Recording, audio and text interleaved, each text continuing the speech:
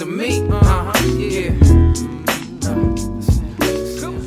Live from the Twin Cities, we are the Daves you know. This is the Daves I know. You want me to be that type of dude, and I want to be who you like me to, but we both know I can't do nothing at all. Oh, yeah.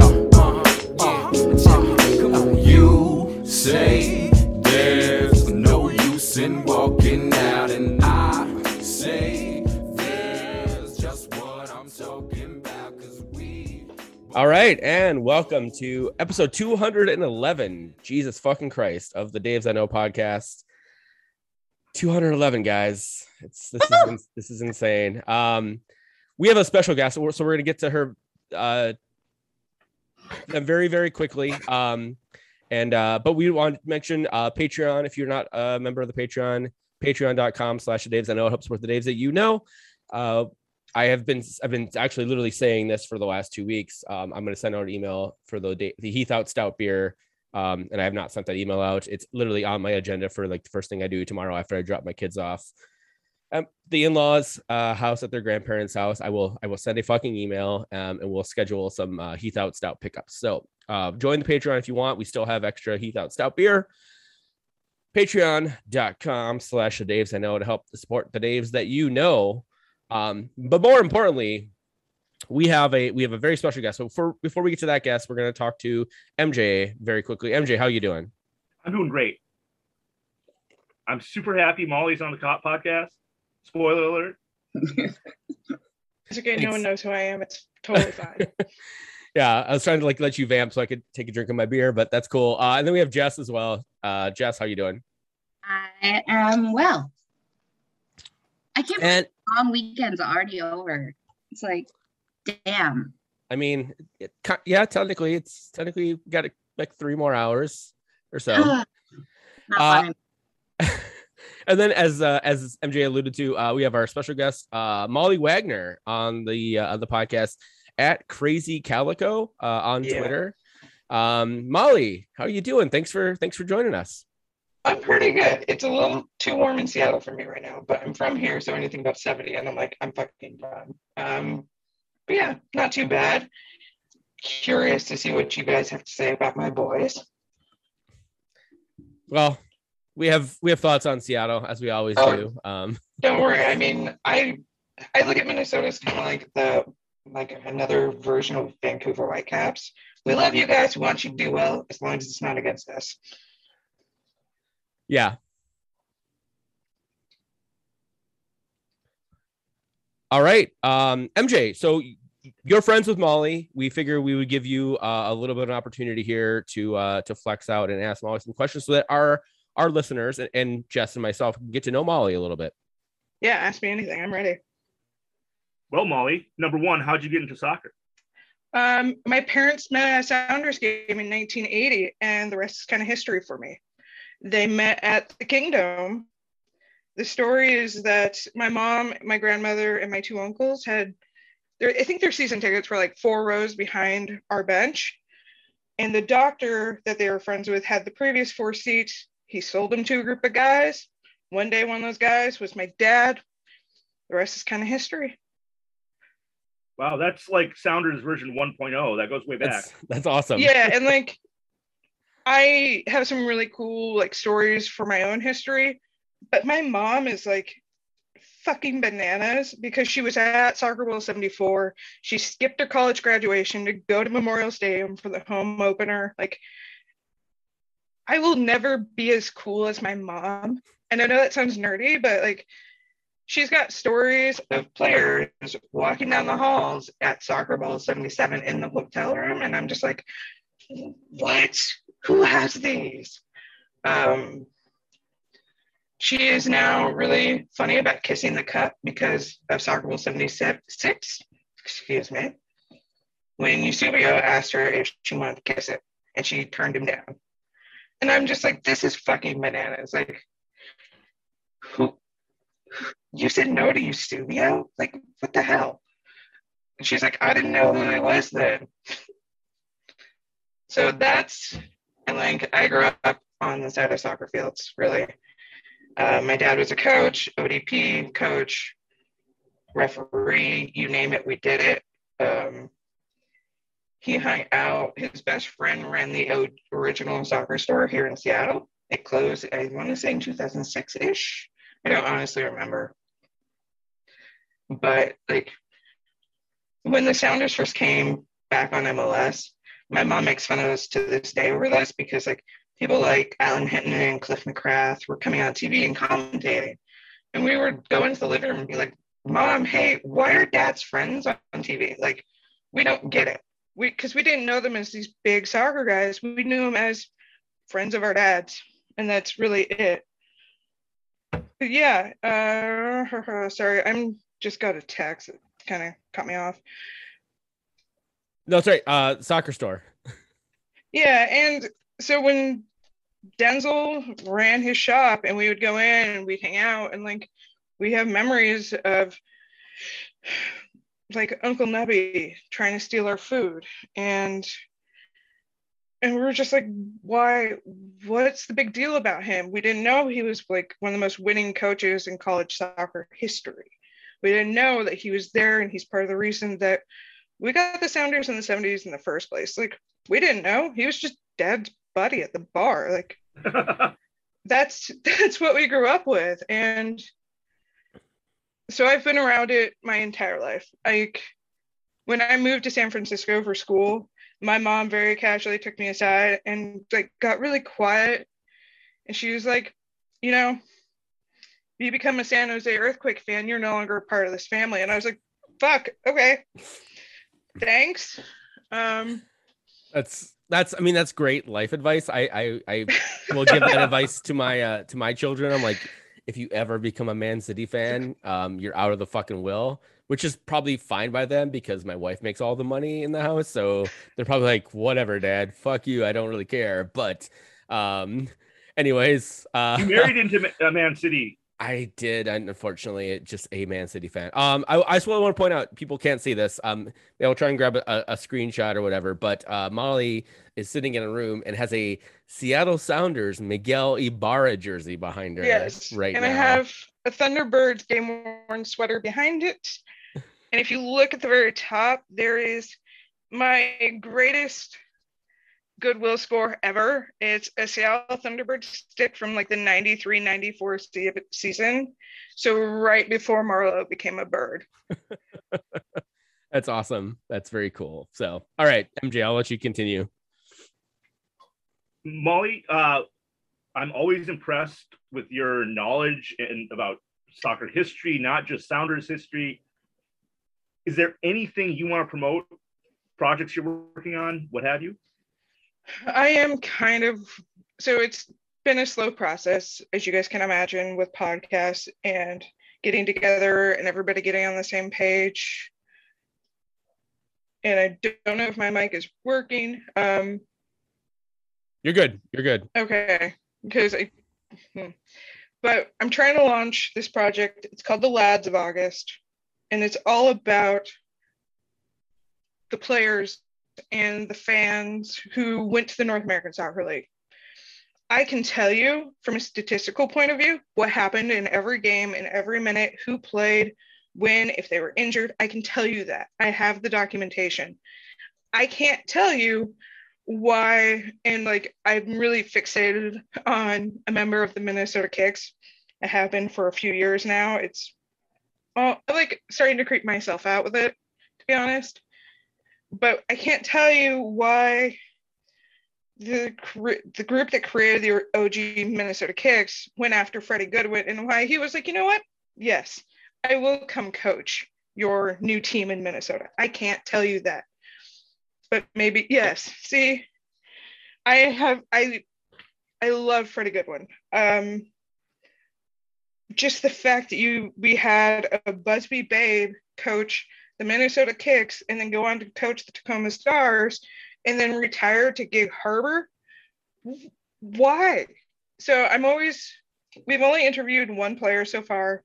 We interviewed Dave Gillett, who is one of the nicest human beings on the planet. He was an original Sounders player, played with us through, I think, almost the entire time we were in the North American Soccer League, but an incredibly nice, kind human being. And a lot of this came about because of Pepe Fernandez, who is another legendary Sounders player. But these guys deserve to be remembered for the history and the tracks that they laid, especially for MLS. Like, you can't tell me MLS would be here without the North American Soccer League, or without the American Soccer League. Yeah. So if any of your fans have stories or have connections they would like to share or be willing to share, please don't hesitate to email me, and I will give you guys the email at the end of the episode. Yeah. We actually, so in pre MJ and Jess iteration of this podcast, we interviewed, we had Alan Willie of the Minnesota Kicks on the podcast. I think he would be interested. And I know, and MJ knows, Chris Lidholm, who is a Minnesota soccer broadcaster for a long time, and Brian Korstad, who are still connected to a lot of the Minnesota Kicks players. So I think we might be able to help facilitate a little bit of conversations with you for that. I think that's at least the least we can do. We can at least try to get that it moving in the right direction for you. So, and then those guys can probably, yeah. I understand that it's new. There's no episodes out yet. But again, all I want is to talk to them about their careers and what made them go, hey, America sounds like fun. Like, so many of those guys like just came here and then like just stayed here. They're like, you know what? Fuck it. Like, yeah, married women, had lives and relationships and all that. Just there was like, yeah, like, you know, I want to live here. So I think it's a really cool idea, and I think I for sure I will help facilitate that. I'm sure MJ would as well, with the people that we know, to help, you know, get some people that you can interview so you can get some stuff in the can so that you actually have something to put out into the world that you can then show other people, like, hey, it's not just this weird podcast. We actually are producing something that has some value to it too. So yeah, and because my whole thought is, if no one listens to it, great, but we have it as a record, right? And I know, do you guys count the original Minnesota Kicks years in your history? We don't. The team doesn't even count the NASL version of the team in their history, which is a point of contention between one SG and particularly another. Like there's one SG that's like, oh, this all started when we joined, and then it all started again when we joined MLS. And the Dark Clouds, which MJ and I have been longtime members of, are like, no, this thing goes back. It goes back to the league, you know, the League A days or whatever, with the Thunder. And, you know, I don't know if we ever actually like sort of really, like, we all appreciated the Kicks history. I don't know if we actually like counted it as part of our history. We definitely count the Thunder and the Stars and the MNUFC NASL days as part of our history. So MJ, Sounders. Oh. Yeah, MJ, am I missing anything, or is that about sum it up? There have been either coaches or players or family of coaches or players that have been involved in a sort of continual flow from the Minnesota Thunder to the present. Yeah. And so for a lot of us, even though it's technically different franchises, it feels like the same club. Yeah. Okay, that makes sense. That's a good way to put it. Yeah, it's not necessarily officially recognized by anybody, but I think it's spiritually recognized. And for the team itself, like, they don't consider anything that happened before 2017 as being part of their history, which is just frustrating as a supporter. Oh, okay, maybe it's because I'm in the Cascadia bubble, and all three teams on Cascadia acknowledge it, accept it, embrace it. Hell, San Jose even tries to accept it and embrace it, but we make fun of them for it. But it's 2021, we're 3 years away from the 50th anniversary of the Sounders being a club. Like, I want to get some stuff out because hey, 50th anniversary. Let's talk. Yeah. I mean, also, I think we actually probably know a few people who are non-players who you might be interested in chatting with about some NASL history too. So I didn't want to derail. MJ, I think, has one more question that has multiple parts, as MJ question is want to do. So I don't want to derail him before we get to this last question. But yeah, let's chat offline about how we can help you out. So. Speaking of the 50th anniversary, the Sounders have had 3 incarnations. The first starting in 1974, the NASL 1.0 version. They played the Minnesota Kicks. Then there was the APSL A-League USL 1 team from 94 to 2008. They played the Minnesota Thunder on a regular basis. And then there wasn't any Minnesota versus Seattle soccer for a long while after 2008. But the current version that started in 2009 plays in MLS, and obviously they played Minnesota United. Do you have a favorite Seattle versus Minnesota moment? Again, does it have to be, well, if it's not officially on the record? Even better. Okay, so one year I took my sister down to Desert Diamond Cup in Arizona. We were there for a week and a half, something like that. We were watching, if you've ever been down to FC Tucson's complex, there's a main field, then there's 3 on one side and 2 on the other. I'm going to be off on that. I think there might be just 1 on one side. Either way, it's a beautiful complex. Over by the locker room, which all the teams share, there's this really large grassy spot. And while we were watching the Sounders practice, because all of this is open to the public, you're allowed to come in, hang out. In fact, it's encouraged. I noticed this group of guys over there practicing without a field. They were just in this grassy patch. And I was like, well, who's that? Who the hell is that? And it wasn't until they came onto the field that we realized it was Minnesota United that last year before they became MLS. Nicest group of guys I've ever met. We actually, one of the media guys came over and was like, hey, just so sweet, and was just, hey, are you guys gonna be here to watch the game? And we're like, well, yeah. He's like, can I leave my gear with you so I can go work? And we were just like, yes, of course. And my sister and I were just looking at each other going, wait, who is this guy? Who are these? And we're like, oh my God, it's Minnesota. And I was like, oh my God. And and then they played a scrimmage. I don't honestly remember anything that happened in that game. And I remember sitting, there was we were there for vacay. It's Arizona. It was my sister's birthday. There was a lot going on. We got in trouble with the FC Tucson supporters because they started it, let's put it that way. But we were just so enamored that there was nothing on social media about them being in Arizona. And I was just like, this is cool. We get to see them before they become MLS. And that's kind of a thing with me. I just remember thinking that this is so cool. I've never seen an NASL team in person in any form, whether it be the old, clearly not the old version or the current version. So it was really exciting. That's my main one. I have a lovely story about a fan who came up to me at Blackheart after that last draw in Minnesota against the Sounders. Absolutely lovely lady. I don't know if you guys are familiar with our electricity kit from 2009. You look like a highlighter. It is highlighter yellow.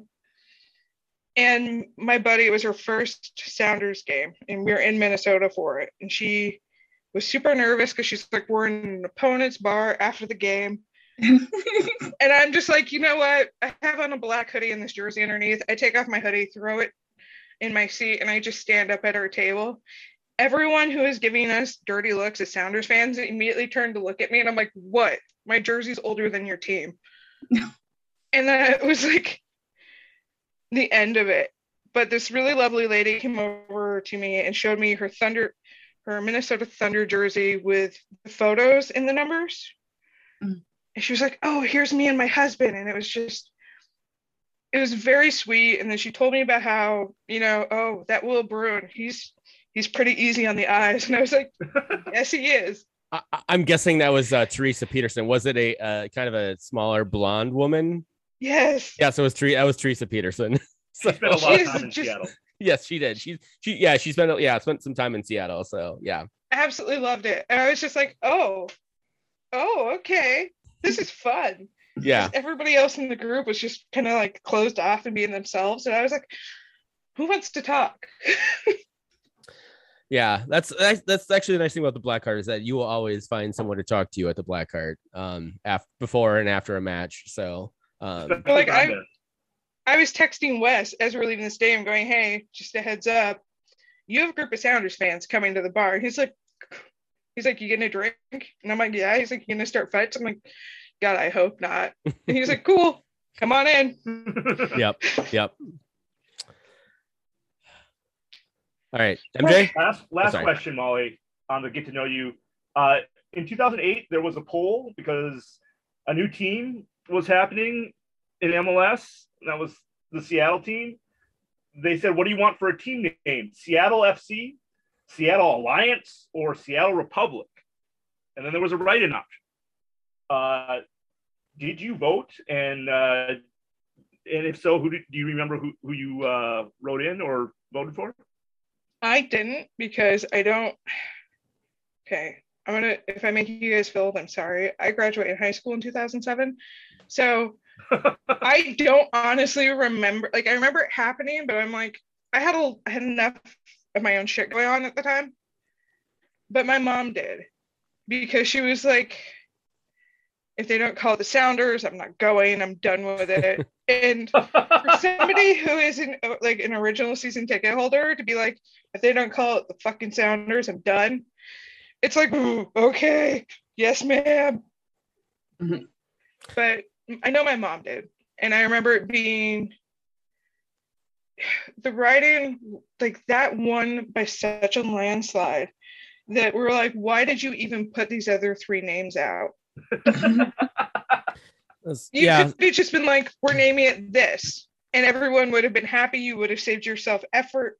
But the vote is the tradition, because that's kind of, if I'm not mistaken, there was a vote in 74 as well.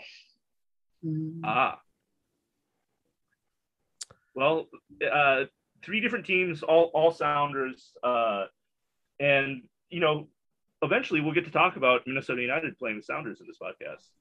I'm sorry, I'm long-winded today. Yeah, no, we will. It's totally fine. No, so I'm foreshadowing here. Yeah, no complaints. This is why we brought you on the pod, Molly. Because I've been around this my entire life. Let's do a little bit of promotion stuff right now. We don't normally do promotion on this podcast other than rum hams. Put rum in hams and then drink it. All right. So if you guys have not heard, Minnesota WOSO, the Minnesota women's soccer team, just announced and just went public on Tuesday with the shares for sale. Was supposed to start at like Tuesday at like 8:00 in the morning. It didn't actually get launched until like 9 p.m. at night. I hung out with Wes at the Black Card that night, actually, because that was also the 3rd anniversary of the Black Card opening. And so it was me and Wes sitting at the Black Card bar. And he was just like, oh shit, I don't know if this is actually going to happen. And then I get the email from the WeFunder site. He's saying, hey, they're on sale. And so then it was like, he had like let off a bunch of steam. He sang a weird REM song, not an REM song, the fucking Psycho Killer, which I did not realize has a shit ton of French words in it. It's so weird. Like, I'm like, oh yeah, Psycho Killer, that's a fun like karaoke song. Not when you have to read the words and it's like all this fucking French shit. So anyways, long story short, you needed me. Yes, Jess, we did need you. I think Wes put it out on his Twitter, so I don't know why you weren't there. I was a little disappointed in you. But Minnesota WOSO shares went on sale on Tuesday. You just go, if you Google Minnesota women's soccer, it's a way to do it. Shares are $25 a piece. Minimum is $100. And that gives you access to voting on things like team names, for example. So if you don't want to have a shitty team name, it's a good way to prevent a shitty team name. Things like the color scheme and all that fun stuff, as well as community owners, which is what everybody who buys shares are, will have a say in electing 2 people to the board every year, which is really cool. So there's 5 board members, so like the 5, so I think founders, and then there'll be 2 community board members who will have a say in all the stuff in terms of like hiring the coach and all the, the regular logistics. So if you are really into like soccer nerdery and want to get involved in the franchise, so they went on sale Tuesday until they sell out. They had 40,000 shares. It said $25 a share. If you want to vote, if you want to get on that team name votes and all that other stuff, get on it soon. Said the minimum is $100. I bought 8 shares for each of my kids, my son Ragnar and my daughter Clara, as something that just I can give to them when they turn 18. So, and I know my father-in-law bought shares, my aunt bought shares for the kids. So like my kids actually might accumulate enough shares to actually own the fucking team by the time everything is all said and done. So I really highly recommend it if you have the money to do it. I think this is a really good opportunity. And honestly, it's the only women's soccer club that is community owned. There are a couple men's soccer teams, Chattanooga and Detroit FC, are community owned in this way, but it's the only women's one. And so it's a model for other women's teams to and men's teams, honestly, for that matter, to take and to use. So please get involved if you can. So you guys have anything else on MN Woso, MJ or Jess? Molly, do you want to talk about Seattle Tacoma Woso at all? I don't really remember when the rain became a thing. I was really into the Sounders women when they came to Starfire, Fort Dent, whatever the hell you want to call it. As a word of advice from kind of like somebody who's been there with these lower level women's clubs, enjoy it, because this time goes very quickly. Yeah. And it's so much fun. Like, I did more for Sounders women back when they had all of the big players that it was just baffling to me. Like, enjoy it. Just enjoy it. Show up. Have fun. And if you can, don't be a misogynistic prick to these women. That's a pretty good advice, just generally. Don't be a misogynistic prick to people. Some of the things I heard in line waiting to get back into the stadium really turned me off to the fan base for women's soccer. That's terrible. I mean, until this year, the only actual collegiate soccer that we had, or the only women's soccer that we had, was the Golden Gophers, and they don't have a men's soccer team. They only have a women's soccer team. So we've actually, and there's been the Golden Gophers soccer team gets really great crowds out of a stadium that's kind of close to where our state fair is, just a little bit north of the stadium, about 2.5 miles or so. I think there's an appetite and a desire for like more soccer in Minnesota, especially in the Twin Cities, and specifically for women's soccer. I think that's kind of the big thing. The fact that Minnesota United has not sort of even tried to approach that is kind of the thing that like pushed this group into motion, which I think is a good thing. So I think it's gonna be great. So I'm really looking forward to bringing my kids to the first game of the year next year in 2022 and all that. So the last 3 years of the Minnesota Thunder, they had the Minnesota Lightning, from 2006 to 2009, and we haven't had a pro team since then. Mm-hmm. I forgot I'm about curious, the Lightning. Between the Twin Cities, how many current teams do you have, like college to MLS, both men's and women's? Oh, too many. I'm from the Northwest. Try me. Yeah. So there's plenty of D3 colleges on the men's side. There's Minneapolis City, which is in the NPSL right now. Yep. Three NPSL teams. Yeah, 3 NPSL teams that are located in the metro area total. there is no women's team outside of the Golden Gophers in terms of college. You're wrong. There are right. Chicago. four WPSL teams. WPSL, which didn't play this year. So, so yes, I forgot about them. But yeah, there's 4 WPSL teams. This team will be in the USLW, which is a new league that's forming. So, it's not pro, but it's also, I think, a step up above the WPSL in terms of like the investments that they're expecting for the teams. Like they're expecting, more investments than WPSL, which is basically like, we're going to throw you all together and practice a couple times and then mostly play games. So, all right. Finally, TC Futsal is hosting a fundraiser benefiting TC Seoul and the Karen FA. It's on this coming Saturday, 9/11. Never forget, from 1 to 4 p.m. I say that in jest. Player registration is $10 per person. It goes straight to the organizations. This is happening at Ladonia Cerveceria in North Minneapolis, which is a really awesome brewery. Has the futsal court literally built right outside of the brewery.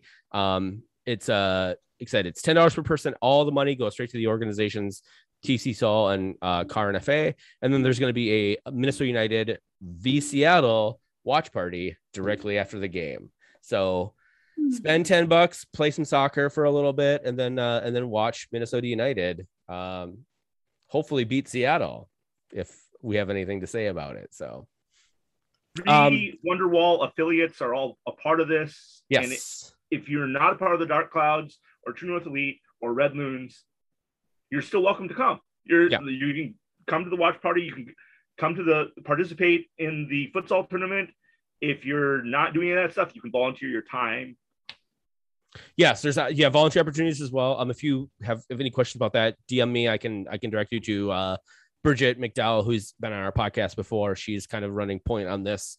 But yeah, and it's going to be just basically you pay $10, you get put on a team. They're trying to like make it so it's not a bunch of like ringers come in and do all that. So it's kind of fun and all that. You get to play with other players, which is really cool. And it's a 3v3 tournament. So because the futsal court is pretty small, so you don't have a ton of space to run around. So even if you're like, oh man, I haven't played soccer in 20 years, I'm out of shape, you're running literally like maybe 7 feet at a time. So please do it.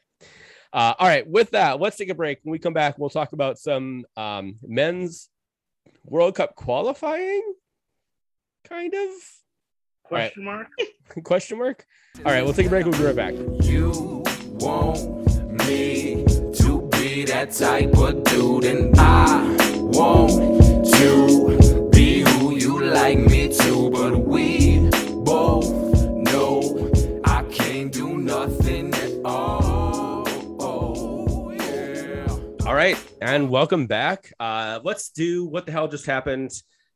Literally what the hell just happened. The men's World Cup qualifying edition. U.S. men's national team started World Cup qualifying this year in the octagonal, as we are referring to it on this podcast. Last Thursday, September 2nd, El Salvador 0, U.S. men's national team 0.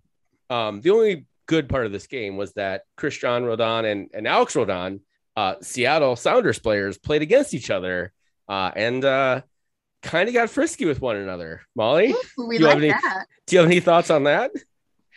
Makes a great storyline.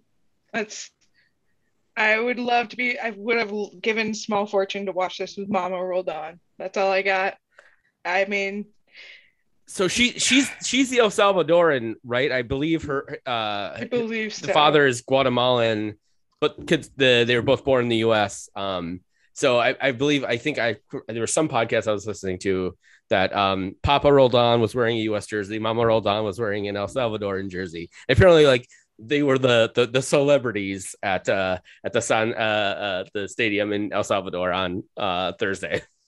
Honestly, the best part of that game was those two exchanging jerseys at the end of it. Yes, yeah, and there was actually a really great point where Christian Roldan kind of like shoulder checked his brother, and I was like, all right, yeah, fucking CONCACAF, baby. Yeah. Let's go. Little brother tap there. Yeah. He does that though. Christian goes after his brother so much. It's so fucking funny. Isn't that brothers? Yes, like yeah. He pulled a similar, like not quite similar, but along the same lines of I'm the big brother, you're the little brother. When Alex went into goal for us against San Jose, Christian went to Alex and was like, hey, you're in goal. He had no fucking say in it. Christian volunteered it. And I'm like, yes, I love these two. That is pretty awesome. And yeah, so that was the I mean, I guess that was not technically the highlight of the first CONCACAF qualifying matches. Everybody drew. Mexico beat Jamaica 2-1 on a very dodgy late penalty, as Mexico is wont to get in CONCACAF. 89th fucking minute. Yeah, without fans, because this was the game that they had to serve their suspension. The first of presumably further suspensions for using the homophobic chant. Again, we talked about that last week, that their ban was reduced from 2 games to 1 game, mostly because I think Mexico is going to use their women's team as the second game, which is not fucking cool. So yeah, hopefully FIFA and CONCACAF can figure that out. And that brings us to yesterday, Sunday, September 5th. U.S. men's national team versus Canada in Nashville. Games finish 1-1. MJ, there's a lot of lineup changes. Why don't you walk us through them? Well, I'm not going to go through all of them, but I'll just say that there were 6 lineup changes, and 8 if you count that Brendan Aronson was, instead of playing in the midfield, playing as a winger, and he switched sides, and Sergi Rest switched sides. So that's a lot. Someone called Weston McKennie, who played in the midfield against El Salvador, for some reason, he wasn't in the lineup. We'll get to that more later. Yeah. It was a, interesting, Gio Reyna was not out in this lineup because he suffered an injury at the end of the El Salvador match. So he was out. He watched from the sidelines and actually has already gone back to Germany for recovery.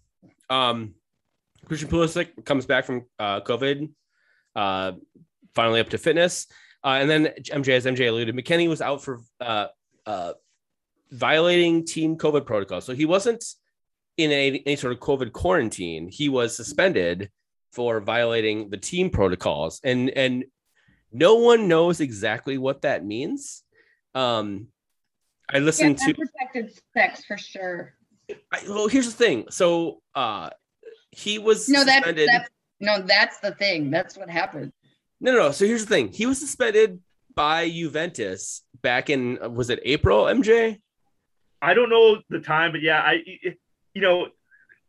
this is absolutely ridiculous that he's done this twice. He's hurt his club team, Juventus, for violating team protocols, and then a similar thing now. I mean, the Juventus thing, it was a party. He went to a party during the pandemic. He hosted a dinner party with like more people than was allowed, like with like 10 people. And I think in Italy at the time, you could only have like 6 people who are not affiliated with your household or whatever. When you're going, you got to party. I'm not trying to make any excuses for it. Like we don't specifically know what he did to. I do. It was unprotected sex. I mean, that's what everybody assumes, and it's fucking Nashville, and there's just bachelorette parties all over the place. Does Weston McKennie fuck? He absolutely fucks. That goes without saying, Jess. I know you know that. Probably not. No, the guy's not the smartest individual in the world. He probably fucks raw dog and is always regrets it. Currently fucks. I mean, someone should send Weston McKennie this most recent Supreme Court shadow docket ruling where, abortion's basically going to be illegal in pretty much every goddamn state in the United States. So someone should probably send that to him, because probably shouldn't be raw dogging it anymore, Weston. Just FYI. Now he wants to keep his millions. That's a Dave's I Know. That's a service announcement from Dave's I Know to Weston McKennie. please stop raw dogging it. Please. For the love of God, just stop raw dogging America. it. Yeah. But here's the thing. I was listening to the Grant Wall podcast earlier this afternoon, and he has Landon Donovan on the podcast after U.S. men's national team matches. And he's like, I know what happened. I'm not going to say anything. Bastard. But I know, and I'm disappointed. I think he said I'm very, very, very, very, he used 3 varies. I'm very, very, very disappointed in Weston This McKinney. is Landon Donovan saying he's very, very disappointed. Yeah, Landon So Donovan. He like killed a prostitute. Yeah. That because like if Landon Donovan's just like I like 3 varies, that's more than raw dog. That's something wrong. To be fair, David is very, very, very disappointed in me every Monday. So, I mean, that's just my standard operating procedure, MJ. I'm sure you know that. So, anyways, so that's not good. That's not good. And he's actually, we'll talk about it in a little bit, but he's out for the next game too. Greg Berhalter literally sent him home. Was like, go back to Italy, you terrible person, and stop affecting our team. All right, what's very yes, arrivederci. Very good. God damn it, just fucking coming in off the top rope. You're a French expert. Now you know Italian. Off the top rope, as you are wont to do. All right, so U.S. men's national team won. The Canadian men's national team won. Anything that you want to talk about, MJ, besides the goals, which I think were both very, very pretty and very like aesthetically pleasing. The rest of the game, not so much, but the goals were. So 2 really good attacking chances. One where basically Pulisic put it off the post, but in doing so, he attracted more defenders because he basically cut into P-Folk's space. And P-Folk didn't cut out of that space into Pulisic's spot. So that went off the post. And then we had another one that went awry because Tyler Adams decided to get a yellow card and fuck up another attacking chance. That's 2 good chances that were, of just us not being on the same page. Yeah. That shot off the post was in the 40th minute, and it was probably the U.S.'s best open play attacking chance. The one you referred to that was in the 69th minute, I think, was I think from a set piece. So U.S. men's national team. I was going to Freudian slip. Minnesota team did not have much good looks from open play, and only really produced from the set pieces. However, their goal, Minnesota scored, Freudian slip. U.S. scores from the 55th minute. Brendan Aronson from a gorgeous pass across the box from Anthony Robinson, who I think solidified his place as a starter going forward for the men's national team on the left-hand side. Any thoughts on this goal from anybody other than it was fucking great? And I jumped and I pumped my fist. Like you did? I did. Yeah, I was at the Black Heart. I jumped up from my chair. I was in the middle of like 5 people, and I just fucking fist pumped this. It was awesome. And then even better. I tell you what. And then 7 minutes later, it sucked. So mirror image goal, by the way. Yeah. So so we could talk about the Canada goal too. The Canada. Canada, yeah. Alphonso Davies just absolutely torches DeAndre Yedlin, bravely playing on the right hand side, having to come in for Dest, who was injured in the 43rd minute, 44th minute. And when you are level with Kyle Davies, you are behind Kyle Davies or Alphonso Davies. And then Kyle Larin, just nobody marking him in the box. And Davies has just a gorgeous cross. And Kyle Larin with a tap in. Basically, like I said, MJ, mirror images of goals of each other. In both cases, the center backs or the weak side backs were not with their butts to the net, looking at everything coming at them. They're chasing from behind. They're ball watching. And by the time they see where the people they're supposed to be marking are, it's too late. Yeah. All right, and then I guess the last thing for the game before we get to our Freddie Adu's is so 60-second minute, Canada scores the goal. They're bringing on Tajon Buchanan and Jonathan David. We're bringing on nobody until the 83rd minute when we finally bring on Roldan for Leggett, Josh Sargent for Brendan Aronson, and Conrad De La Fuente for PFOC, which seems like I don't even understand why. I mean, I do understand because we are Minnesota fans, the three of the four of us on this podcast, so we understand terrible fucking substitutions at terrible fucking times, which is what these were. Because kind of how we get down. But so I'll throw it to Molly. Molly, as a fan of a team that actually makes subs at proper times, what the fuck, man? Give so much credit. I'm like, honestly, don't give us that much credit because like we have waited a long time for a coach to make subs at appropriate times. Sorry, I was looking something up in the background because I had a question. I was trying to figure something out. But honestly, I got nothing. I was happy to see Roldan. It's about the only time I actually started paying attention outside the goals. I had to rewatch the Canada goal 3 times this morning because I was like, we'll get there, I promise. But I got really nothing. Just, yeah, U.S. men's national teams continue to be let down. Go ahead, MJ. It's like when we have 3 attackers all kind of in the same spot so that they can be defended by 2 people. And then we have wings or wingbacks that are crossing to nobody on the far weak side because all of our attackers are huddled up by the box. They all want to be the center forward.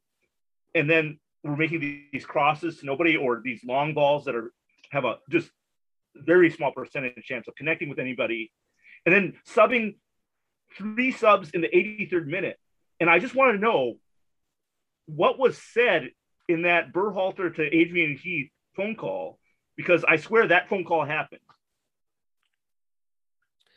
It's it's depressing because that is, I mean, if you're not a Minnesota United fan, like this is our fucking existence every goddamn week is the 83rd minute, 3 subs or 2 subs or a sub, and you're just like they're too late or they're the wrong one. Why? Yeah. And whatever.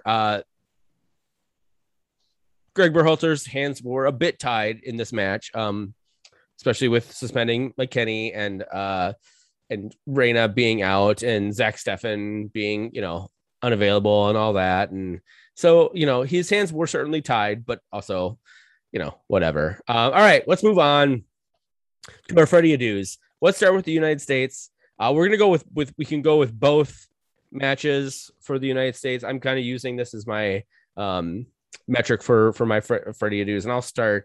I'm going to say my good Freddie Adu is Matt Turner. Dude stepped up. He's been the best goalie in MLS this year. I think at least most consistently best. I think our friend Molly here may have some questions. You may throw some Stephen Fry into there, but Matt Turner, I think, has been the best. And he literally has, I think, solidified his spot as the number 1 going forward for the U.S. men's national team. My shitty Freddie Adu, and this is shitty, is fucking Weston McKennie.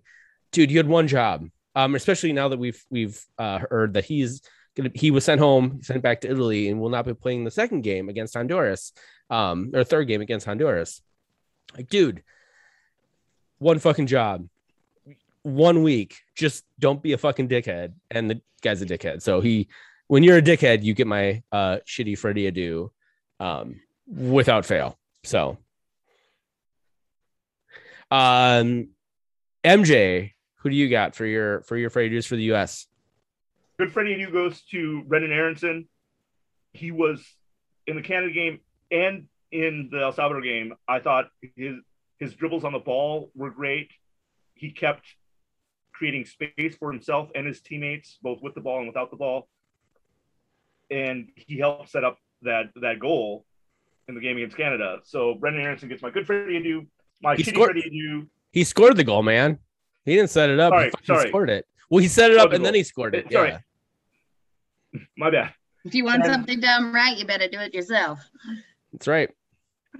My shitty Freddie ado goes to Jonathan Brooks, who, with the ball, looked pretty darn good. Like, he was helping create attacking chances.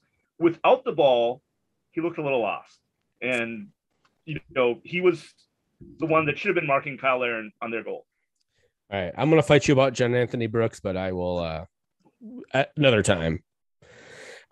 Molly, who do you got? Do you have some good Freddie ados and shitty Freddie ados? I only have a shitty one. Okay, go for it. That's fine.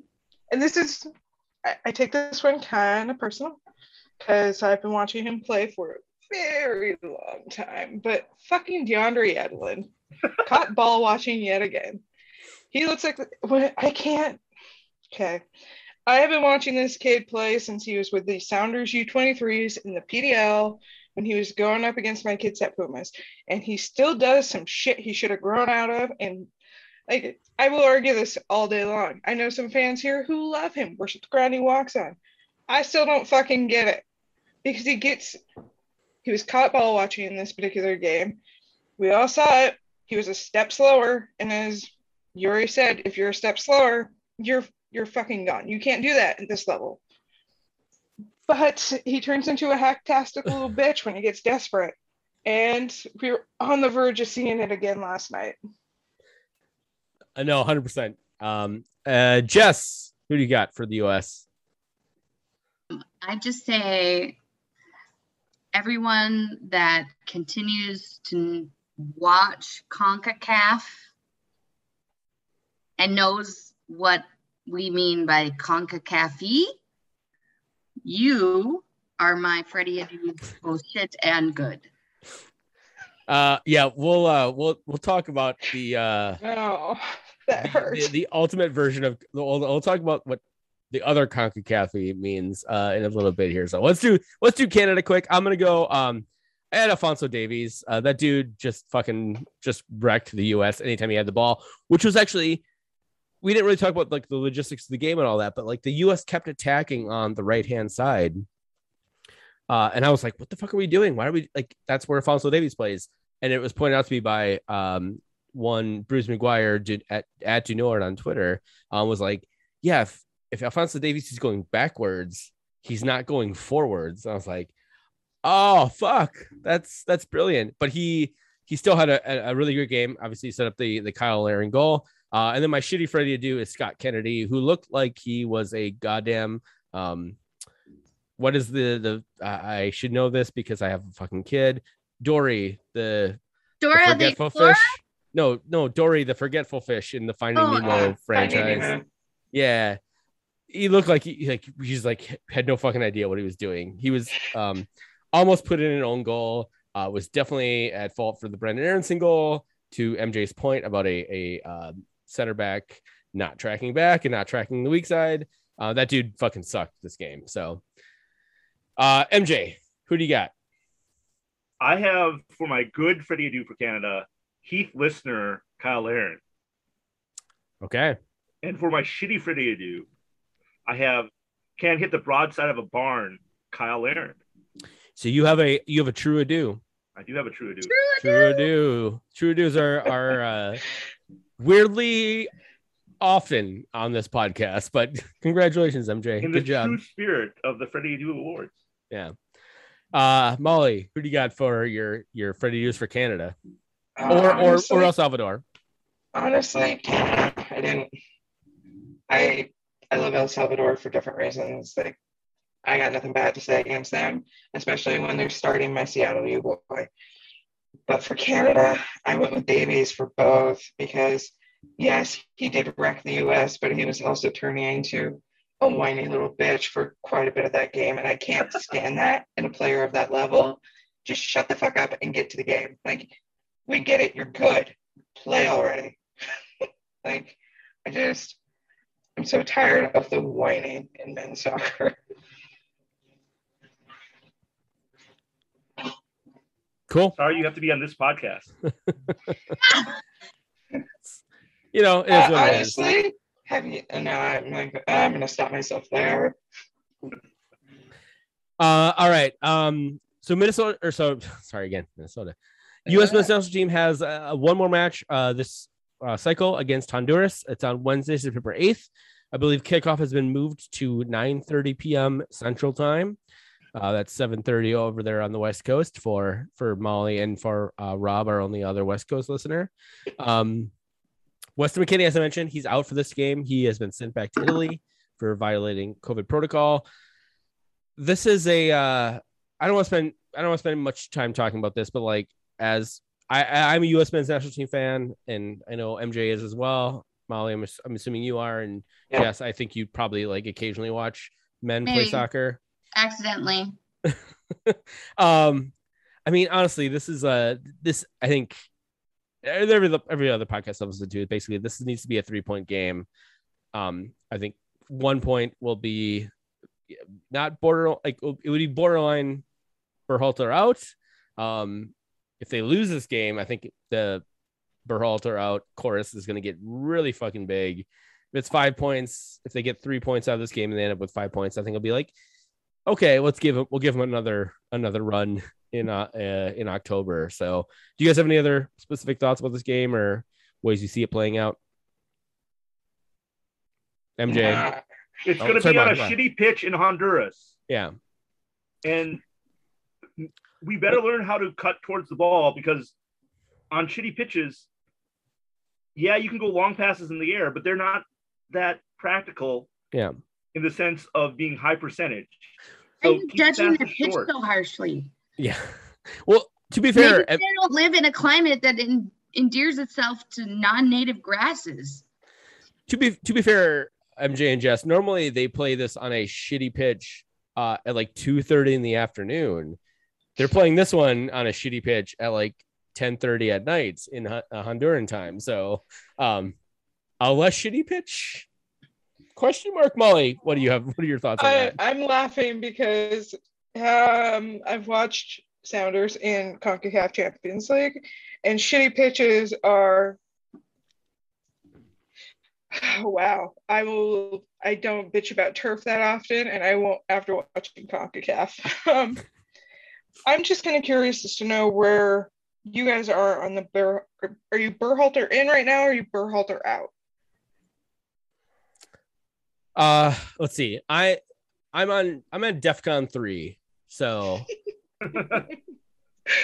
like on the precipice of inching into, and as someone who has been, and Molly, I say this as someone, and you should know if you listen to this podcast at all, I've been fucking Heath out since 2017, since we hired the fucking guy. So like I know before we hired the guy, I've been Heath out. I know what it means to be a Heath out person, or a somebody out person.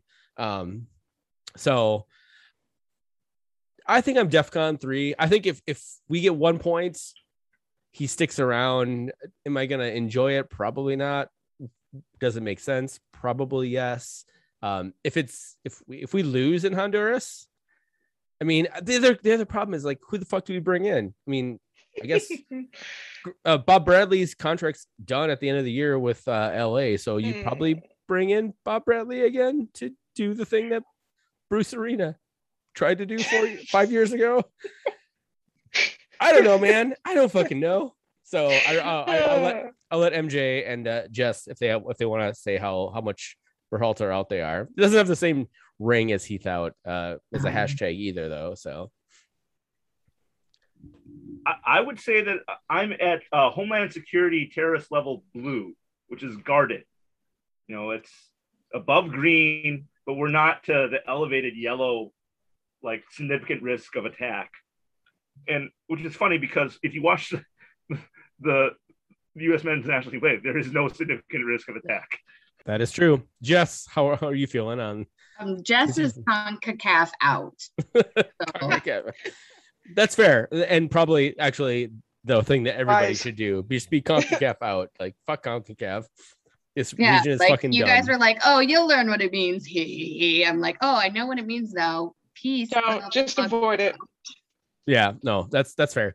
All right, let's run quickly through some other World Cup qualifier stuff. No, We're not going through the rest of Europe. We're just gonna hit on the Minnesota United players who are playing in World Cup qualifying tournaments.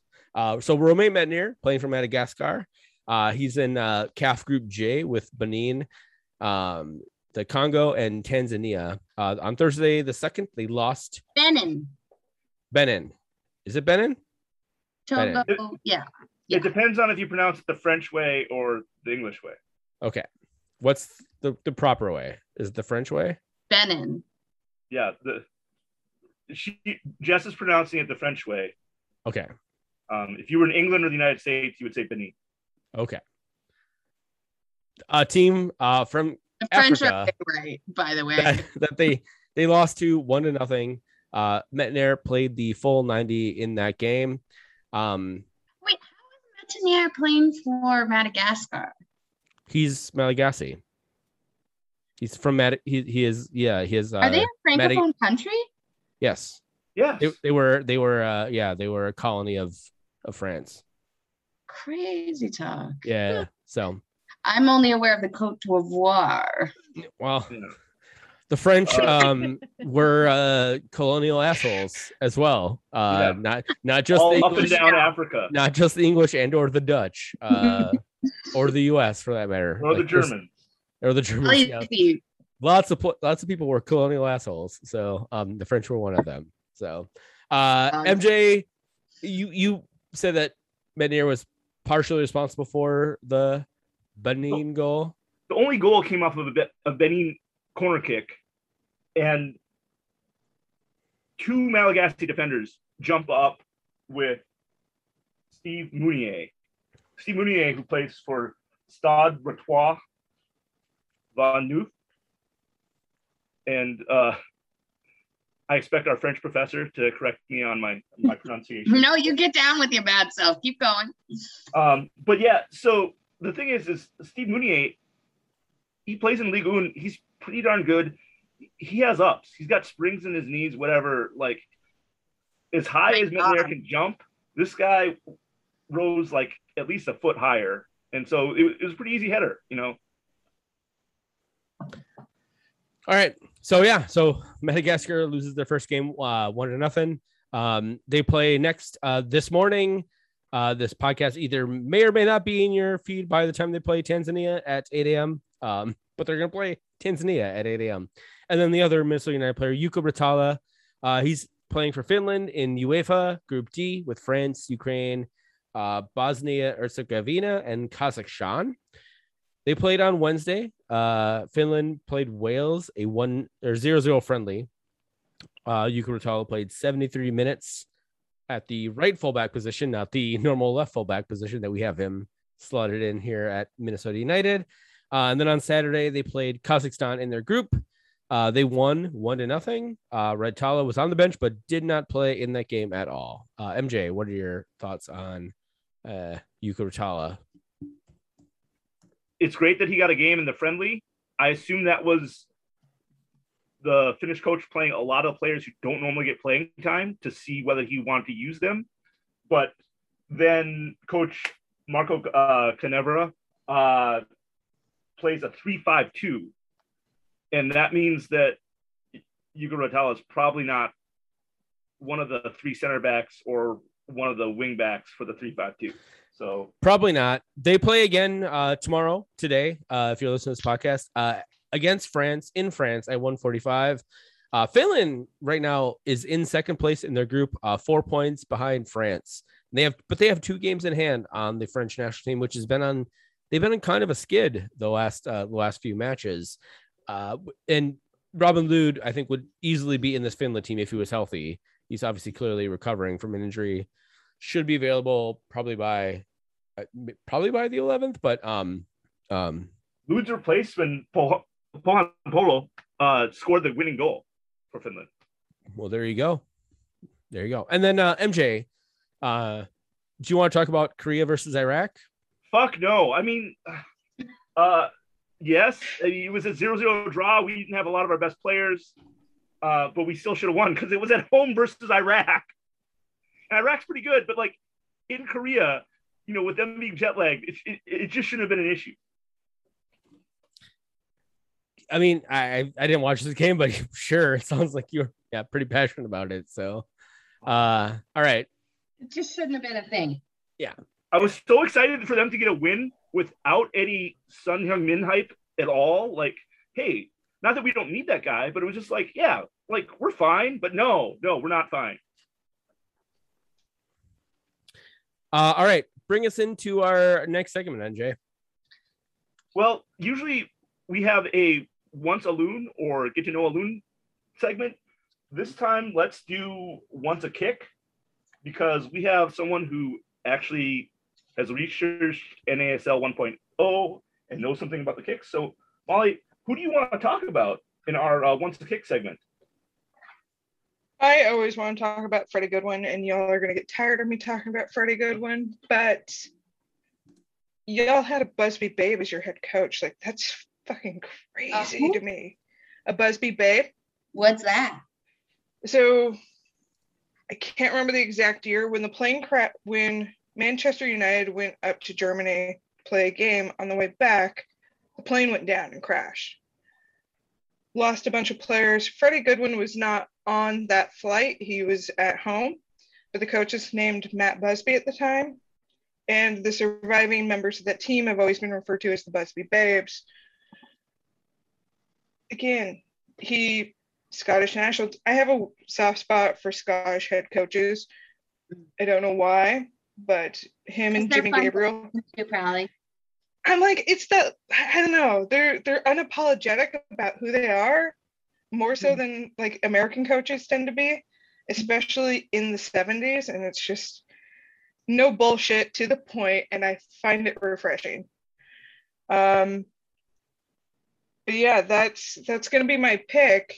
I'm still baffled by his journey from Scotland to Man U to, I think he played for Scunthorpe. I'm probably pronouncing some of these teams wrong, but to be courted so heavily by a group of people that wanted him, by the ownership group of the Minnesota Kicks, and him being like, well, no, I'm not interested.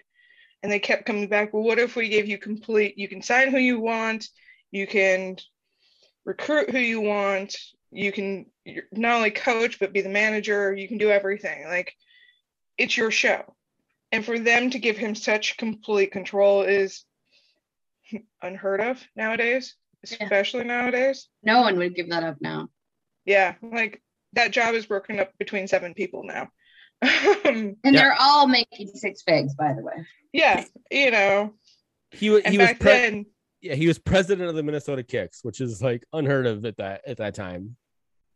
And their first season, 76, he took them to Soccer Bowl. That's unheard of. I think only one other team did it in their inaugural season, and we don't talk about them. I think it was Portland. Yeah. Oh, dirty. Yeah, because I think Portland did it in 75. I don't like them. Well, the only reason Minnesota got a team is because of Portland, but that's a whole nother and rabbit hole. I still haven't given them. Yeah, you know what? I don't blame you. I will admit that their fans were the least of our troubles when we were watching Sounders games in San Francisco, because San Jose fans for Sounders fans, San Jose fans are much more of a threat. But yeah, I'm like, I can ramble, so. But he would be my pick. And again, if anybody who's listening has stories, or please reach out.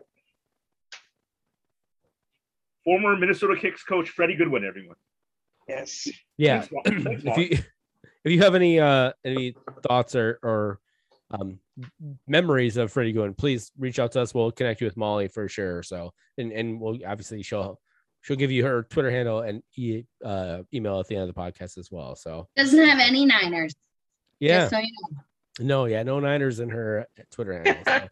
All right, let's take a quick break. When we come back, we'll finish up this very, very fun podcast, a very long podcast with a Tactical Schmactical with an actual Seattle fan, so that we don't have to like make up who's actually on the fucking team. So we'll be right back after this. You want me to be that type of dude, and I want to be who you like me to, but we both know I can't do nothing at all. All right, we are back. We have a few things to talk about before we break down the Seattle Sounders and Minnesota United match this upcoming weekend. Let's start with Gopher women's soccer. Gopher soccer, I should not. Women's not even the thing. Gopher soccer. Yeah. They played a couple of games this week. MJ, how do they do? Your Gopher Soccer Gala, Thursday, September 2nd, they played the Mississippi State Bulldogs, a very good team from the SEC. It ended up in a 0-0 tie, because we call them ties in NCAA. And then on Sunday, September 5th, at 1 p.m., the Gophers played the Wyoming Cowgirls and won 4-0. I expected them to be dominant. Izzy Brown gets a brace. She transferred in from University of North Carolina, so that's a very good soccer school. Kyer Harper, freshman, gets on the board, and Sophia Bowman also scores. And once again, Plashko and that newly revamped back line get another clean sheet. If you haven't watched the Gophers ever, come out, watch a home game. It's super fun. I paid $9 for my ticket. And they play at honestly one of the best places to watch a soccer match in Minnesota, at Elizabeth Lyle Robbie Stadium. It's a grass field. It's absolutely gorgeous. So yeah, if you have a chance to get out and watch, and they have several games coming up in the fall here, so get out and watch. Go for soccer. You can also yell at Matt Pravatsky in the press box, because he's up there. Who's he? Oh, Matt's a good guy. Hi, Matt. Yeah, I'm sure he doesn't listen to this podcast. Minneapolis City, MJ. You don't know. We have a very big very big friendly coming up with Ford Madison today, Tuesday at 7 p.m. If you're listening to this podcast now, if you get in your fucking car and drive like the Dickens, you will be in Madison probably by 10 a.m. So you can hang out in Madison, have a couple beers, eat some cheese curds, whatever you do in Madison. But cow tip. What I Minneapolis love about City V4 Madison. Tell us, MJ. What I love about lower league soccer is on Twitter, several Crows fans were asking, "Hey, where are the Minneapolis City pregame party at?" And the flock, the Ford Madison Flamingos, the flock reaches out, their supporters group. "Hey, we're pregaming here. Join us." Yeah, drink 90 drink. This is what lower league soccer is about. I love it. And we're gonna see two Crows get their debut in this friendly. Debuting with the Mingos? That seems like a big deal. It's kind of a big deal because Ekuse, who is a goalkeeper for the Corinne FA and with the Minneapolis City Futures. And as you know, a lot of the coaches from Minneapolis City have been helping out the Corinne FA. And it's just great to see that yield fruit, not just in making the Corinne FA better, but giving some of the better Corinne FA players a chance to play with Minneapolis City. Ekuse, if the goalkeeper is one of them, he will probably get playing time. He's not just going as a backup keeper. He's going to get some playing time against the Mingos. Game face on. And also, former Minnesota Thunder Academy and Lakeville midfielder Tyler David, who was last seen with Union Omaha, will get his Crow debut as well. He is the son of Trinidadian Steve David, who played with a bunch of NASL 1.0 teams, including the Miami Toros, Los Angeles Aztecs, Detroit Express, California Surf, San Diego Sockers, and the not yet called Clash San Jose Earthquakes. Well, there you go. We probably should try and get Steve David on. Yeah, I think so. Molly's podcast. Yeah, for sure. Yeah. You guys are so popular. All right, and then our last segment before the end of the podcast. How did hashtag Dave Bets MLS do this weekend? Listen, man, I've made so much fucking money over the course. I've made over $1,000 over the course of the last 3 weeks. Did you pick the toilet bowl of Cincinnati versus Inter Miami correctly? Hold on. I need to move this Zoom window so I can pull up my spreadsheet that I keep for all this. That's the only one I care about. I picked Miami correctly. I definitely picked Miami on that one. So the only ones I lost on, I picked draws for the Nashville NYC game, a draw for Sporting Kansas City and LAFC, and a draw for San Jose and Colorado. All the games were fucking won by a team. MLS is fucking weird that way sometimes. Who does that? I don't know. It's weird. So I went from being down about $2,000 like in week 20 to being only down about $760 in week 23. So don't bet this. Doing pretty good. No, like you have to pick and choose when or when not you fade my picks. Don't fade my picks when I'm doing good, but definitely fade them every other time.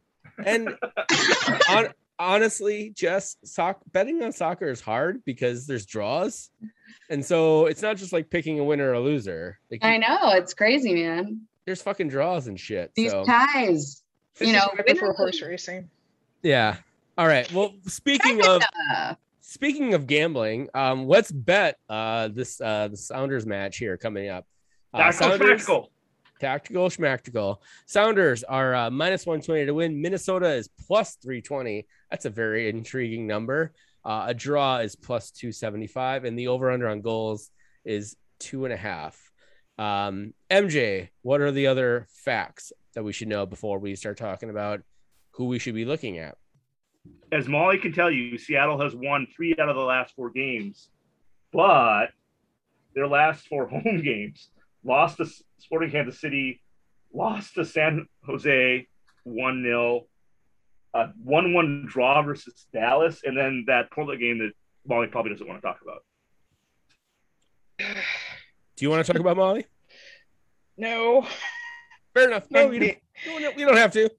You have season tickets. Did you go to all 4 of those home games? No, I skipped. I actually missed the home game against Portland because COVID Delta.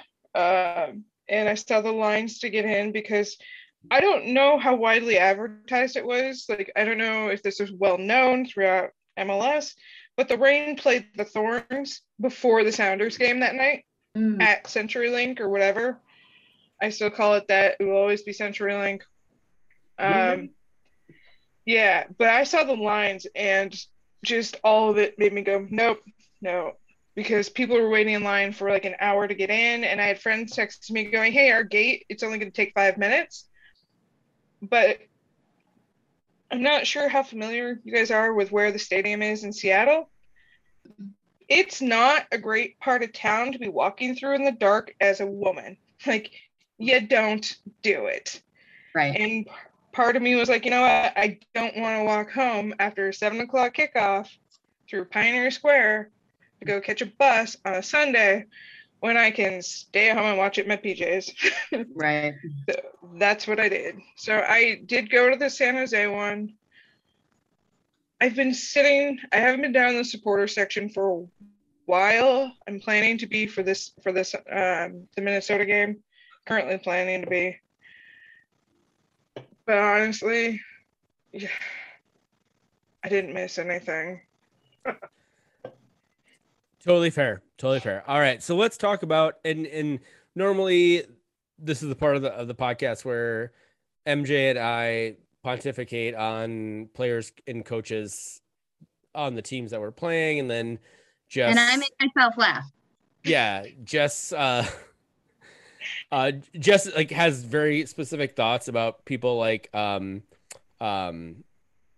Roldan and like very specific players. However, I just want to lay out for you, we, what's that? Like the one that tried to shush me, Espinosa. I know. What the fuck? Which is I gotta you have very specific thoughts, and I'm like, cool, that's good for you. Anyways, how about we lay out for you and you tell us, so who are the players, coaches, the people that we should be paying attention to on the Minnesota side?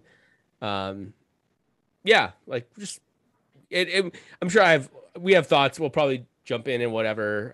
But yeah, like who is the most important players and for Seattle Sounders? Oh God, where do we start? I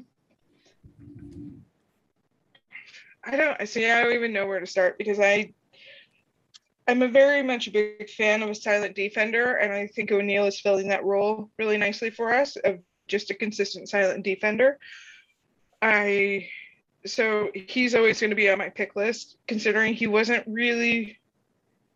those signings for us that not a lot of people really paid attention to, but if you saw it, you're like, oh, okay, that's kind of interesting. How's that going to work? I've been very personally, I've been very happy. I think it's too early to tell if Stephen Fry is going to be back. And if that's the case, he tends to have your guys' number. He does. That is, yeah. I wanted to mention that because like Stephen Fry possibly back. We had Cleveland's number when he was here, but yeah, Fry has our number for some reason.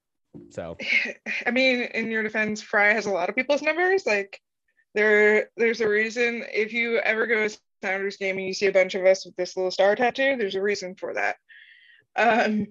He's arguably when he's on his game the best American goalkeeper right now. Yeah, but like his health, there was an additional setback with the blood clots that was kind of scary. Yeah. So there was rumors he'd be starting with the Defiance this week, but I don't think that's going to happen. And I don't see them just throwing him into goal. Just, hey, you haven't played in how many months? We're going to start you now. Like, I don't see that happening. I don't think our coaching staff, I don't think Dutra is that careless with what he does with his goalkeepers. I just read that Australia plays in the morning against Vietnam in their World Cup qualifying. So I'll be curious to see if Brad Smith comes back, because I hadn't even thought about that. And I think we're gonna hurt without Brad Smith. You guys did just snipe Freddie Juarez from RSL to become an assistant coach when he was a head coach for a team. So there's that. Yeah, and we still have an open coaching position. And I watched that press conference that Smets did like 3 times, because that man knows so much about soccer in this area. It's mind-boggling to me. Like, it's just, he has forgotten more than most of us will ever know. Like, and he's just, if you ever get the chance to meet him, he is one of the kindest human beings you'll ever meet too. Just absolute nice man. Which I watched the Juarez interview too on his like second day here in Seattle. And I actually think he's going to be a better fit than even I thought.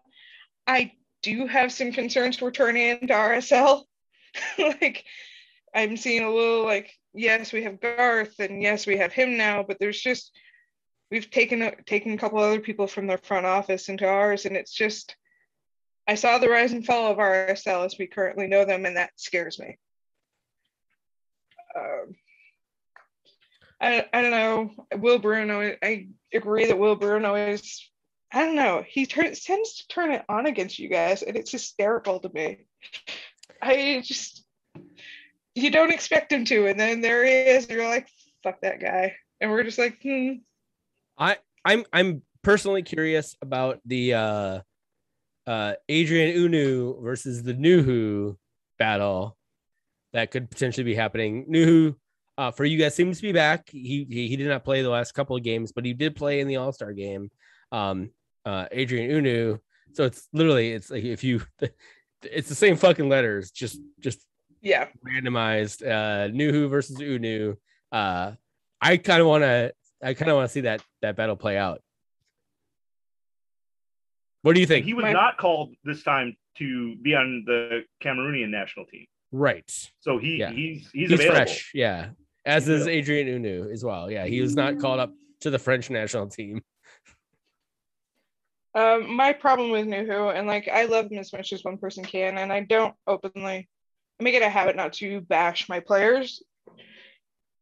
We all have bad days. It's just you're a better person than us, Molly. But consistency, not his strong suit. It's really all not right. like he's gotten better, but So what you're saying is attack Nuhu. I think if you're gonna attack, go for Ladero. But who's back after being injured? Who's back after being injured? And when we first put him in, like when he first came back on the field, I don't think this is going to be as much of an issue with the Roldan brothers being gone, but he did look a little confused. And just like, oh my God, I'm back on the field. What do I do? I think we got lucky with Christian stepping up. And I have a very unpopular theory that Ladero's injury, and frankly, Morris's injury too, was a good thing for Christian because it forced him to step up. Somebody had to, he did. It gave him a spot in the national team that may have otherwise been taken. Christian's been kind of lucky, but we got so used to him covering so much of our midfield that when Ladero came back on, he just kind of was like, oh, what the fuck do I do? Because you seem to have got this. And it caused, I'm pretty sure that caused one of our losses. I think the San Jose one. Don't quote me on that. So I think it'll be interesting to see if Ladero actually settles this time. I'm a little concerned that if we don't have both Roldan brothers, we're not going to get the crosses into the box that we've come to expect from Alex on a regular basis. Because I mean, again, I have a soft spot for anybody that played for Seattle. But again, yeah, that's that kind of leads us into our next segment is how should United play them, and then Molly will give you the floor for how Seattle should play Minnesota United. So MJ, how do you want us to play the Seattle Sounders? I would like to see us attack use the full width of the pitch. And we're usually pretty good at getting the ball to our wings and our fullbacks, but let's not have Will Trapp try to feed Reynoso up the middle every single fucking time. Well, that should be very easy because Reynoso should be back, and Will Trapp is not Reynoso, so should be very easy for that. I kind of want to see Robin Lod and Unu as like sort of like almost even in a 4-4-2, but maybe a 4-3-1-2. Does that make sense? Is that enough players on the pitch? Yeah. 4-3-1-2. With I don't know. Unu needs more support, and as much as Reynoso can give him, he clearly needs more support on the pitch. So, I think depending on, I would assume the Roldans aren't playing in this game. Considering it is Saturday after they play on Wednesday, they probably will. They would probably be available to come on like as substitutes, I guess. But I'm guessing they're not starting and playing a full 90. I think assume Rui Diaz is out because he finally got called back to Peru after Peru didn't do so well without him. Right. Yeah. So why do you think thought they weren't going to call him? Well, they didn't call him last time, and they paid the price. I mean, we didn't, but they did. We can talk to Rodrigo about this. He's well aware that his national that Peru was not doing well without him. So. Yeah. So I mean, I kind of feel like this is a golden opportunity for Minnesota to snipe points and potentially 3 points from Seattle in Seattle, which they can then say, oh yeah, we didn't have the Roldan brothers. Rui Diaz is coming back from Peru. They can make all the excuses that they want. Brad Smith, Australia, yada yada yada. Probably don't start Fry, and Cleveland's in goal. So But I mean, honestly, I think there's, assuming that our manager is not a fucking moron, which is a big assumption. Why would you do that? Like, let's you be fair. Yourself up every time when you do that. Is a big fucking moron. There's a path to victory in this game. So, Jess, do you have any other thoughts on how we should play Minnesota United before I give it to Molly? Let's play. Okay, Molly.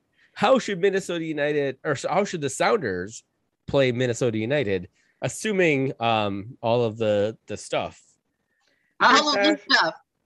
First off, your coach is always going to be a giant jackass and not entirely know what he's doing, and we've come to expect that from him. I'm not a fan of Heath. Thank you. So, join the club. You're on the right pod. Send me your address. Send me your address. I will mail you a beer that has literally Heath Out Stout on it. Like, I'm not joking. Fucking send me your address because I will do it. I will. Because I was thinking about the last time we played each other, and was it Nuhu that he touched and said something to? And if he touches what? Do you remember who it was? He put his hand on the shoulder of Seattle Sounders. Yes, and he said something to them. And wasn't it Diego? No. I think it was Nuhu. Maybe it was Suzuka. Oh, I think you're right. I think you're right. I don't know, but how about we don't touch the other fucking team, like physically touch them as a coach? That really put a bad taste in my mouth as far as management goes. Also, I loved watching Smetzer tattle on the fourth official too about Adrian Heath. That made my day. As far as playing you guys, honestly, I think we need to. I'm kind of on the fence here because as much as I do love an Ethan Finlay, I do, but he's so inconsistent. Again, consistency is Who doesn't love an Ethan Finlay? I do. I mean, it's again one of those players that if he's playing with you guys, love him every game. If he's playing against you, not my favorite. He is really, really good about sneaking in through the back of. Oh, Jesus. Sorry, I am being touched by a small furry creature. He's really good at sneaking in past the defense. That's Ethan Finlay for you. Small furry creature. What are you doing in my apartment, sir? But I think everything for the Sounders tends to go through the middle because we do have players like the Ladero, like the Roldans. I mean, for fuck's sake, look at João Paulo. And we just picked up another experienced midfielder from Colorado, I believe. Yeah. So maybe be a little bit careful. We need to be a little bit cautious of that. Honestly, it depends on who we start, frankly, because with possibility of Rio Diaz out, if we start Will Bruin, sure, he tends to hold not quite as high of a line as Rio Diaz does. So it's gonna be interesting to see how him and potentially like a Montero play up there together. I'm not the biggest Montero fan. You're like the only Seattle fan that we know that is not a huge fucking Freddie Montero fan. So, okay, I grew up in the same circles as his wife. We're familiar with each other. Like, Smets made a really good comment in his press conference the other day where the soccer community in this area is very small, very tight, but very, like, you know each other. And I'm just like, like, one of these days I'll tell you guys some stories about Hope Solo that really just grind my gears. All right. Mark it down. Fucking trademarked. Yeah. Whenever you want to do that, let us know. We have microphones. I have a podcast feed. We can do that. So yeah, I mean, but I honestly think this game is going to be won in our defense.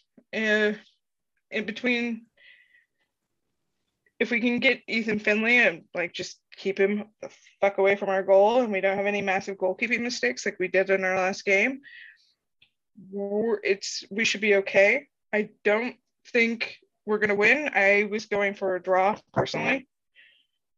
We tend to really like draw you guys for some reason. Okay. Yeah, that was actually my next question is who wins, and you're saying the draw? You have a draw score prediction? Honestly, 0-0. All right. MJ? I say, despite all the absences, we have a bunch of European players that have very little experience playing on Field Turf 360. One of the worst surfaces to play this game.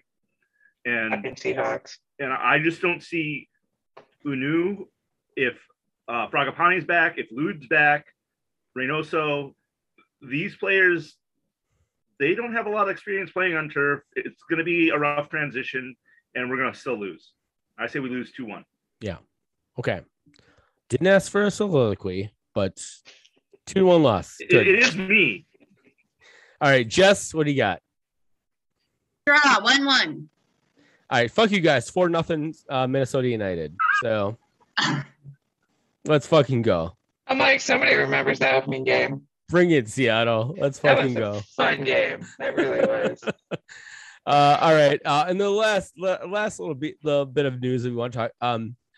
Did you guys watch Brazil Argentina yesterday in the World Cup qualifiers? So I was watching this match, and in what I want to say was like the 7th or 8th minute, Brazilian health officials and manager and police officers ran onto the pitch to try to arrest 4 Argentinian players because they had apparently lied about their travel dates or quarantine status. It was absolutely bonkers. It was we talk about CONCACAF, Jess. This was CONMEBOL, right? It was like CONCACAF, like CONCACAF is going to CONCACAF, and then CONMEBOL is like, you know what? Toma mi cerveza, please, por favor. It was kind of insane. It was literally like they literally were trying to like arrest and deport these players off the pitch. 3 of the 4 that were targeted were started. They all had recently played in England, and they claimed that they had lied on their visas or something, or lied on their paperwork. Yeah, their papers to get in. However, the Argentinian national team had been in Brazil for like 4 days before. So the fact that they waited until the game had already kicked off to go get them seems a bit weird. Anyways, yeah, for everybody who's like, oh yeah, fucking CONCACAF is fucking CONCACAF. I'm like, listen, my friends, let me explain to you the wonders and the glory and the beauty that is CONMEBOL. Fucking, if you think it's weird in MLS with the referees and the non-fouls and stuff, fucking Copa Libertadores, my friends, like that is where you get your fucking rocks off, because it is fucking weird over there. It's goddamn fucking weird. And that's CONMEBOL for everybody. So anyways, if you are interested in getting your rocks off, fucking CONMEBOL, that's where to go. That's where I go these days. So all right. Anyways, so yeah, we have a couple questions from our friend Justin Paul. MJ, do you have those pulled up, or do you need me to pull them up? Okay. Justin Paul asks. I think these are hockey questions, Molly, by the way. So I'm so here for this. For the WHL, can the Thunderbirds and the Silvertips survive now that Seattle is in the NHL market? Hell yes, they can. Not only will they survive, they will thrive. There you go. Because when the NHL moves into town, what do they bring with them? A shit ton of money. And like, I know how much I'm paying for my 8 games worth of Kraken tickets. Trust me, nothing makes me feel better about going to a WHL game for a 1/7 of the ticket price. You know who's really good? You know who's really good at women's hockey? the Minnesota Whitecaps? Yes, I actually follow them. Yeah, they're really good at hockey. We're really good at hockey here in Minnesota. So you also have to keep in mind the state of Washington has 4 WHL teams, not just Everett, Seattle. They've also got Tri-Cities and Spokane. So it's a good thing, and it's something like the Northeast is almost Canada.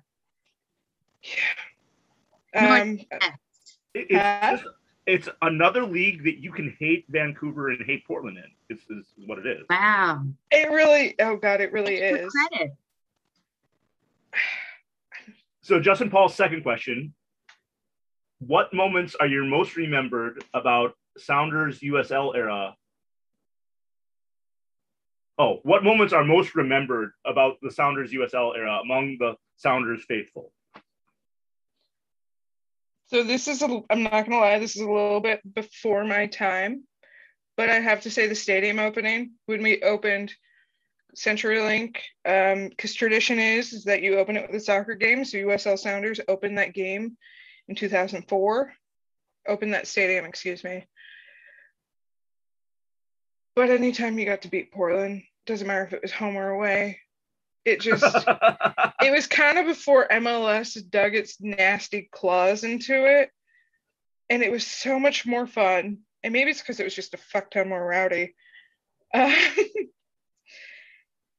I'd have to say that the opening of the stadium was a special moment, especially for the old school fans. There you go, Justin. Justin at Disquiet Pessoa. Thanks for asking questions. Yeah. Well, Molly, thank you for joining us on this marauding podcast that went through a bunch of different things. So really appreciate you joining us. Please plug all your things right now. If anybody has stories about North American Soccer League or wants to share anything, please feel free to email me. The email is theladsofAugust@gmail.com, all one word. Lads of August. Actually, the whole entire thing is named after a Freddie Goodwin quote from 1976. This is all kind of part of my Finding Freddie thing that I'm kind of obsessed with. If you want to tweet directly at me, you are more than welcome to. I'm at Crazy Calico. Yes, it is named after a cat. It is who I am. Like, the joke is that I'm the cat of the group. It always is. I'm cool with it. I have a tattoo of one. Yeah, I'm always around, always game for a chat. Hopefully next year I'll be able to come back out for a Minnesota away game, or for our away game to Minnesota. I went to the first 3. I believe the first 3, the two at Gophers and one at is it a is what do you I don't remember what you guys call Allianz Field. Yeah, there you go. I'm like, what is it called again? Aliens Field. It's very pretty. I will give you guys that. It looks like an alien. It reminded me a little too much of Sporting Kansas City Stadium. I think there's definitely like use that as a template for building it. So kind of thing, yeah. Well, but they changed it up enough. Molly, thank you so much for joining us. Please, if you have any connections to any NASL players or broadcasters or people, or Miguel Ibarra, yeah, and or Miguel Ibarra, definitely message Jess at Jessica1440839 because she definitely wants to talk to Miguel Ibarra. In whatever language he wants. At Crazy Calico, please, again, if you have any connections to those folks, I think it sounds like a really awesome idea, and we'll try to help you however we can in connecting you with people that we know. You can always rate and review our podcast wherever you listen to podcasts. Patreon.com/Daves I Know and help support the Daves that you know. At TDIKMN on Twitter. If you have any connections for Molly, please, you can throw them there, or again, throw them at Crazy Calico as well. I'm at Texas Zeller. MJ is at MJ Matsui. Again, Jess is at that aforementioned long ass Twitter handle. We have been the Daves. We have been the Daves you know. This is the Daves I know. Work it out, 'cause we both know we can't do nothing at all. Oh yeah. We do our thing, son. Long as you do yours, land here become fecund. Yeah. We do our thing, son. Through the act, we attract two, hope to reach one. We do our thing. Do it. We do our thing, son. Some will paint a piece, some will spray with a machine gun. It's mad work to be done. We do our thing, son. I can't do nothing at all. Y'all know we can't do nothing at all. Nah, yo, I can't do nothing at all. Y'all know we can't do nothing. Check it out, guys. GT. He don't do nothing at all. G.O. My guy King. He don't do nothing at all. The mass line.